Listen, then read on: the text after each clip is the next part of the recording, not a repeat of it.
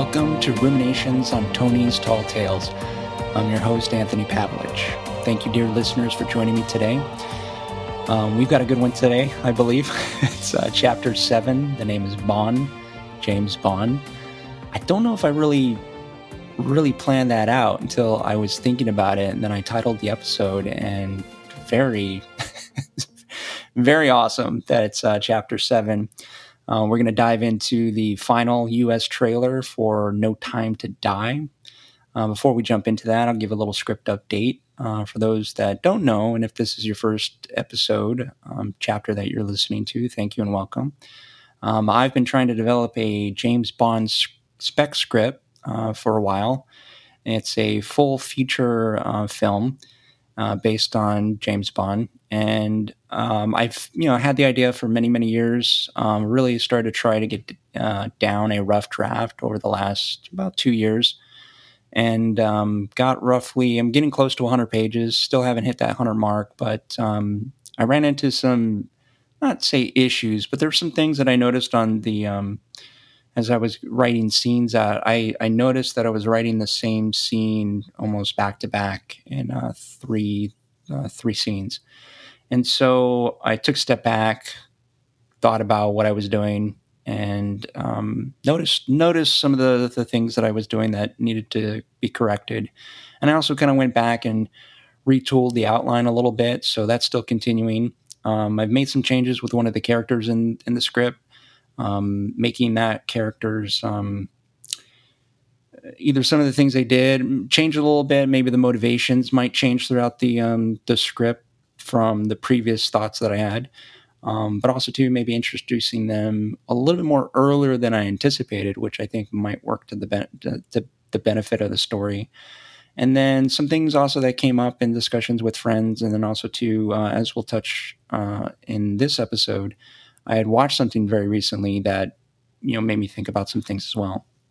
So that's still ongoing. And then also too, I've been really focusing on the ending. I've had some ideas about how I want it to end, but it was more of images and not necessarily anything that was built out concrete. And the whole thing they say is that your rough draft should be pretty rough. I still am trying to develop my own process, so I think there's a little bit of my personality that I'm trying to get accustomed to in developing that process. I tend to be very particular, very detailed oriented, and so I have a hard time not, going back and perfecting things, but I'm trying to also not be too hard on myself if I do that, but also not too hard on myself if I allow myself to do that. Because if it works for me, then, because that's the thing, a lot of these rules and structures, they're good and they're great. And again, if you're starting out, they're probably a great guidepost. But I'm not trying to force myself into any sort of method, especially when I'm beginning. So, very similar to how I do with my acting is I've taken a lot of different pieces from methodologies, theories, ideas, and because really, and I've heard this with other actors too, it's really just you have to find what works for you.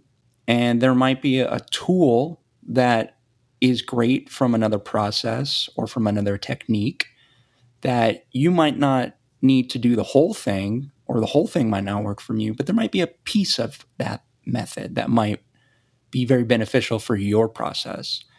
And so really it's just each person's process is really a collection of different tools and techniques. And so I've tried to use that method, that perspective in my writing process as I'm developing in it and growing and getting more experience in it. So I have gone back and done, I'll review a scene that I may not have liked as much, and make some tweaks, make some changes, and think about it. And again, it might not be the best method for getting the script done, which is my ultimate end goal. But I'm trying to, again, not be too hard on myself as I'm still learning through it and, taking stock of it at the end and finding out what worked really well and then what didn't work really well. So yeah, that's really cool. So let's get back to the back on track to what the point was looking at the ending and just probably making it a little bit more clear in what I want to say, what I want the ending to look like. So I'm trying to key in on that a little bit more because then also too, I feel like that'll inform some of the places that I'm stuck at and help me get out of that. Also too, another thing I noticed was that I started going back to scenes and very simply asking the questions that I think are most important. Specifically, in this scene, what is it that James Bond wants or needs, and what is the obstacle? And I've noticed that's helped me get very clear on what is happening in the scene because it's very simple. You can still add a lot of the complexity of the characters and the relationships and their layers and how the dynamics and how they interact and what is going on. But when you get really specific, again, when I reflect back to my acting time, if we were very specific in what we wanted and what our action was in the scene, it ended up becoming more clear to the audience. And it also allowed us to get out of our head and be a lot more organic in our approach and in our just action through the scene. So just trying to bring that back into the writing, very similar. If there's a clear intention and then a formidable obstacle keeping that character from reaching that intention, then it seems like it really helps the scene be a lot more and allow for it to be more organic, for it to be more entertaining and interesting. So yeah, that's where I'm at right now. And I feel pretty good about it. Still playing around with the new version of Final Draft. So hopefully I'll have some more updates as I continue that process. And let's dive into it. No Time to Die. The final trailer was released last week. The film is just around the corner. The 25th film in the series and Daniel Craig's final outing as the famous spy. Very interesting. It's interesting in the sense that there was two. There was the final U.S. trailer, then a final international trailer, and we hadn't. The last trailer before this one was actually all the way last year, because I went back and I reviewed them. It was trailer number 2. The official trailer number 2 came out in September of 2020. So it's been some time. Obviously, because the film got pushed back, the release date changed multiple times because of the pandemic. And it's on track to open in theaters October 8th. So it's literally, it's just not even a month away. It's crazy. And I'm actually getting more excited as the days tick down that it's going to finally be here. Because, yeah, the original release date was April of 2020. So it's been over a year since we were anticipating the film. And, the film has had a long journey. There was a lot of, there was creative differences with the first director. And there was some, the pandemic got in the way, obviously, of production. That had to shut down for a while. Daniel Craig got injured on this film.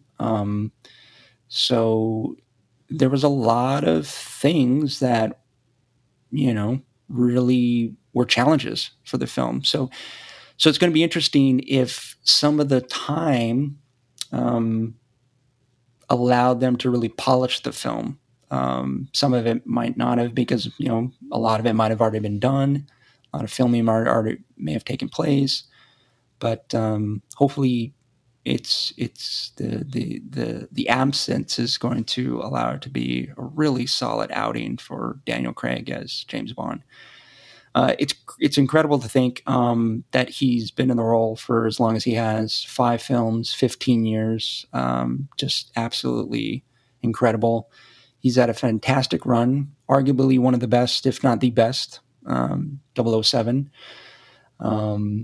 So it's going to be pretty cool. I noticed with this trailer, I didn't find it as exciting as the last one. And so my favorite trailer out of the four, if I'm recalling again correctly, is the official trailer number 2 that came out in September. I just thought that the editing was spot on. It gave me the feels, the goosebumps, the chills. Thought it was excellently put together. Just the way they cut the scenes together, the sound that they used, really, really solid. I thought it was an excellent example of a strong and exciting and thrilling trailer. This, and it's ironic because I just noticed that this one and the one previous are the same time, 2:34, and I just found this one to be not as tight in the editing. It just felt like there was a lot more space, and which is not necessarily a bad thing. And space meaning that there was a lot of drawn out sections of scenes, of musical notes, and it just didn't feel, just me personally, just did not feel as exciting. I just didn't think it was as strong as a final trailer.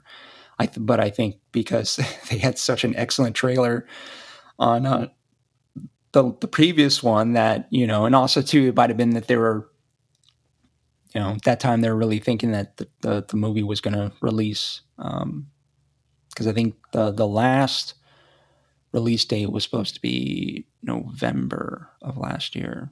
But it's been a wild ride for this film. But I am excited to see it. I think especially too, after rewatching the previous trailer last year, it really got me pumped up.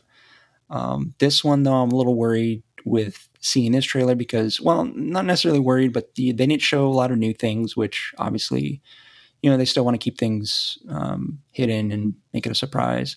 You still get some of the great shots of the new locations, new characters, familiar characters as well. You got a new 00 in there. I think she's going to be really cool. It's going to be really awesome to see her. And it'll be interesting. So the summary, if you don't know, in No Time to Die, Bond has left active service and is enjoying a tranquil life in Jamaica. His peace is short-lived when his old friend Felix Leiter from the CIA turns up asking for help. The mission, to rescue a kidnapped scientist, turns out to be far more treacherous than expected, leading Bond onto the trail of a mysterious villain armed with dangerous new technology. And that new villain is portrayed by Rami Malek, who I think is a great actor. I'm a little hesitant with villains because I just feel big blockbuster films have had trouble with villains, and making them dangerous, making them feel just thrilling.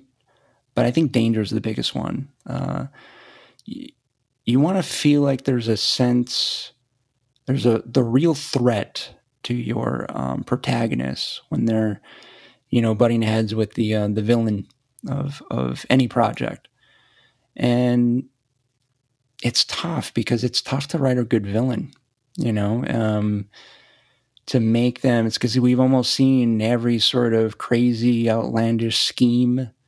I think that's why it's very important, and we'll get into this point a little bit later.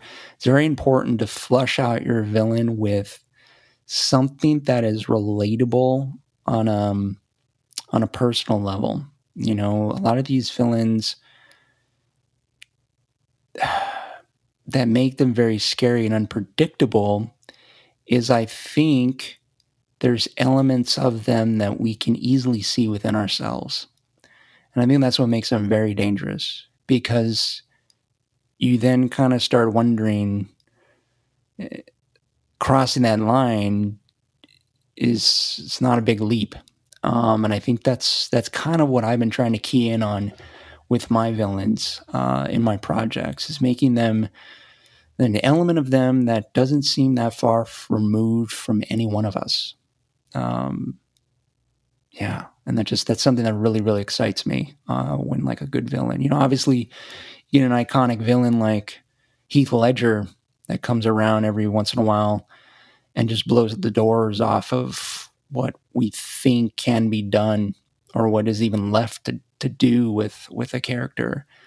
And then someone like him with his talent and just, wow, just really exploding out of the screen. And just I remember seeing that film in a theater and you could just hear the collective gasp and almost everybody holding their breath because when he came on screen for the first time, it was electric. That just the room stopped and you couldn't take your eyes off of him. And what he was able to do so just it seemed just so effortless and so organic. Whew, you know, it's still chilly. But I think that's the key with villains. This is a very good place for us to take just a short pause as we hear a nice, wonderful message from the Ruminations Radio Network. We'll be right back.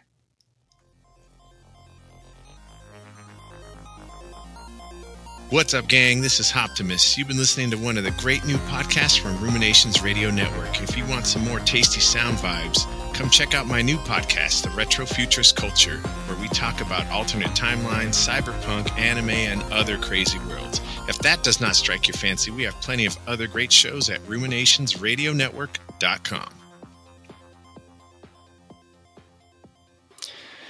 Welcome back to Ruminations on Tony's Tall Tales. I'm your host, Anthony Pavlich. We're talking about the new James Bond final trailer that was released in anticipation for the new James Bond movie, No Time to Die, coming out next month. So yeah, one of the things that came out last week as well was a documentary film called entitled Being James Bond. And it was on Apple TV. It's available as a free rental, so you can go check that out. And it's just under an hour. A really, really awesome film. It's in conversation with the producers of the James Bond series and Daniel Craig. And they reflect on his run, essentially, all the way back to Casino Royale. And it was really cool to get their perspective on some of the behind-the-scenes things that happened, some of the things that they dealt with when Daniel Craig was announced as the new James Bond, and just what they had to go through with some of the films. And it was really, really interesting. It's really tough with blockbuster films of this magnitude with these multi-billion-dollar franchises is there's so much history and so much weight that it's very difficult to take creative risks. And that's part of one of my criticisms have been with some of these franchises like Star Wars, the Marvel Cinematic Universe right now, is that there is so much money and effort and time being put into these projects that the studios and the productions are trying to mitigate as much as that risk as possible and make the final product as accessible to as many audience members as possible. So that way they can get that return on investment and also make a profit. So it's very difficult to go in and, overturn the apple cart, so to speak, with very risky directions and story and narrative for franchises that are established. And I understand it from that business aspect. And I think that's where the Marvel Cinematic Universe is, I wouldn't say struggling, but they're definitely into that territory and those waters right now. I think, though, that Infinity War and Endgame were very well done within that environment. I think the Russo brothers did a fantastic job of straddling that balance of making it accessible to everybody, but giving it a great payoff for the fans that had been there for multiple years, but then also taking some pretty cool risks that worked. I thought it was just magnificent what they were able to do with a big budget franchise like that. And so, but then you have Star Wars, Force Awakens, which I thought did not do a very good job of finding that balance. I think it played it way too safe, and I think it struggled because of it. Not on the box office, because obviously it was still a big success. I think a lot of that was just people were we've been waiting years for a new Star Wars movie, and one that was actually after Return of the Jedi. So there was that pent up excitement, expectation. And that's the thing too. It's hard to go into some of these established franchises with, again, all this history and all this expectation. So I think that's why it's been, very difficult for me to watch some of these projects, because it's been not necessarily the stories that I really want to tell or I want to see. So that's why I'm trying to, write my own story. And I think that, and I hope that No Time to Die is solid film. I'm not sure if it's going to be as good as, Casino Royale or even Skyfall, but I'm very hopeful that it can be. It can be a solid title in that series. And again, I don't think it's going to be horrible by any means. I just worry if they're retreading some of the ground that was already laid out in some of the previous films, especially with this. I'm guessing that the kidnapped scientist that he goes to look for is the one that we see in the trailer, and they have a history. They've have a relationship, and then she holds some secret that more than likely is connecting her to the main villain. And I'm just a little worried that we saw some of that development or some of that exploration in the first one with his relationship with Vesper. And then again, I'm worried about the villain, because it's very hard to just write a great villain and make him very mysterious, but also very chilling and just very dangerous and unpredictable. It's very hard to do. And then a little bit if they're going to play a little bit more on the Bond is old, can he do it? Because again, I felt we saw some of that already in Skyfall, and I feel too it's this thing where he's been out of the game for a while, and he's quote unquote retired, but then he comes back. So I'm just a little worried if it's going to retread some of the notes that have already been done, and that's why I'm very fascinated with the character, because again, there's so much history. Where else can you take Bond? And that's why I'm really excited about my idea, because I think it's one that can take him a place that really we haven't explored yet, but it's pretty risky. So I've got no illusions that it'll ever be made into an actual film, but it's great to dream. So again, very excited though to check it out. I hope it's going to be fantastic, and it should be a great ride either way. Yeah. And it's snazzy, it's got some really beautiful locations. You got the cars, you got the gadgets, and he's looking pretty good. So, in that, I'll talk a little bit more of that documentary, because they were talking about some of the challenges that they had to face with, Quantum, especially. That one, obviously isn't considered it's not considered very good. And that was because they didn't have a script, a full script, when they went into shooting it. And also, too, it was happening during the writer's strike. And then the actors' strike was impending. So they were really under the gun to get the movie done. So one of the things that they mentioned, and this is the point that I really wanted to key in on, was that they said that film focused too much on plot and not enough on the story and the storyline. And I thought that was very interesting. And the idea behind that is that plot doesn't really give you the meat and potatoes of what is going on in the narrative. It's just almost the structure. While the storyline is what is captivating us, is what is keeping us invested in the characters, the relationships, and why we want to watch them in the first place. And I thought that was fascinating because as I've been looking at other projects and looking at other films, books, anything, shows, I'm starting to see that. And I've noticed too, a lot of my criticisms sometimes fall within productions that are just so focused on the plot and not the story. They're more concerned with getting characters in the way to just move the plot forward, as opposed to it being the intention, the obstacle, being the characters driving the plot forward. And I just found this very fascinating because you can see that in the other films as well. So in Quantum, very plot heavy. So you don't have a lot of the dynamics that we saw with the character and James Bond and how he interacted with other people like we did in Casino Royale or even Skyfall. There was a lot of stuff going on with those characters in Skyfall. Spectre fell back in a little bit too plotty. Was more concerned with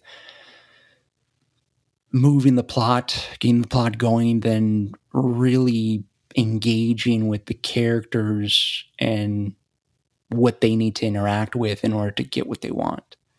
And so that's why I'm a little on the fence on this one in that sense, is I hope it gets back to that storytelling of Skyfall and Casino Royale, where we're really seeing, because again, that's why when I really think about it and go back and watch Casino Royale again, it was such a great risk, but they did it in a way that was, they introduced a lot of creativity in the story and the character, a lot of new stuff. It was a quote unquote new James Bond that got a lot of bad press in the beginning. It's just the same thing where, they get cast and all this hatred comes out and say, oh, it's a terrible choice. There's not cool enough. It's not, pretty enough, and all this nonsense. And then, obviously, Daniel Craig comes in, knocks it out of the park. But I think also too in that film, they did a great job of digging into the characters' layers a little bit, making them a little more vulnerable, opening them up, that bravado, getting under there a little bit, having him, fall in love. So I think it was a great way for them to take some of those risks and make it fresh and make it new, but still honor the history, and then obviously make it, exciting for a broad audience. So yeah, just that idea of storyline and plot really started making me think about my script as well, is focusing on these characters, so the idea is basically Bond is dealing with something that I don't think he's ever dealt with thus far. And how does he engage with the people around him to just reconcile with that? I'm trying to develop it where his whole entire world is shattered in a sense. Everything that he believed is a lie. Everything he thought was real is completely upended. So it's I think it's a really great way to then move the plot, because as they had mentioned, if you make the plot very simple and your storyline is the focus, is the driving, then it just, everything kind of clicks. The storyline is what propels us. The storyline is what is driving the mission forward. And then, but it's all structured on a very simple plot. And when you look at that, a lot of the good iterations of that, you see that in place. You say, I was like, why was that really good? It was like basic plot. But man, you really got invested in the characters, and you're really just, you're right there with them with the journey. So it's really exciting. It's really exciting. So if you get a chance, check it out. Yeah, I think it's only going to be available for about 30 days. And I think it might, because it's free, and I think it might move to a paid rental or purchase option. But it was really cool. It was very fascinating. They talked about a lot of the things that he had to deal with during the filming of those movies, and it's just really cool, man. I'm really excited, and I hope it's going to be a great film. And again, I'll probably do a recap once I see it next month, and then sound off. And again, it's my opinions. I know it's probably I'm not the typical audience member that they're trying to get, but I hope it's going to be at least I can still enjoy a film or some production and find it entertaining, even if I don't really think it's the greatest. I can still find enjoyment out of it.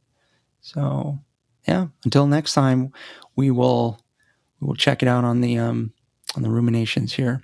So thank you, dear listeners. You've been listening to Ruminations on Tony's Tall Tales, a production of Ruminations Radio Network.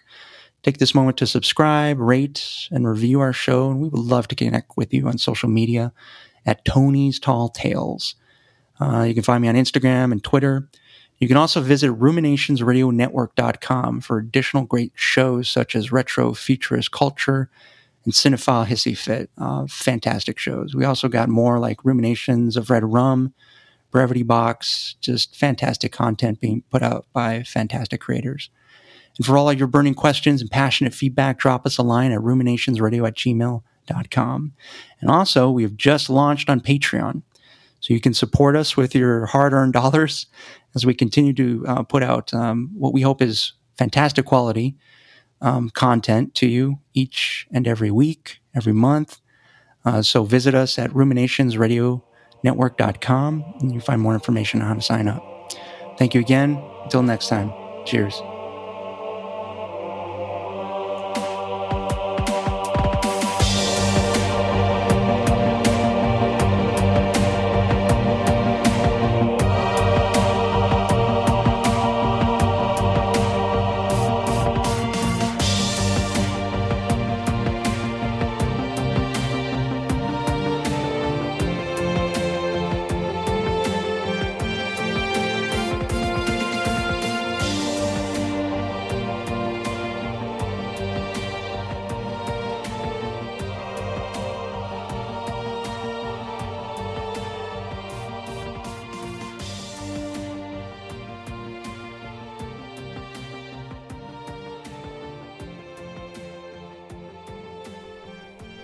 Thousands affected by Hurricane Ida urgently need support.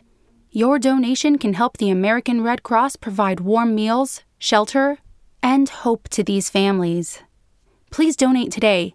Go to redcross.org or call 1-800-RED-CROSS to donate to Hurricane Ida. Your support is critical. We can't do it without you.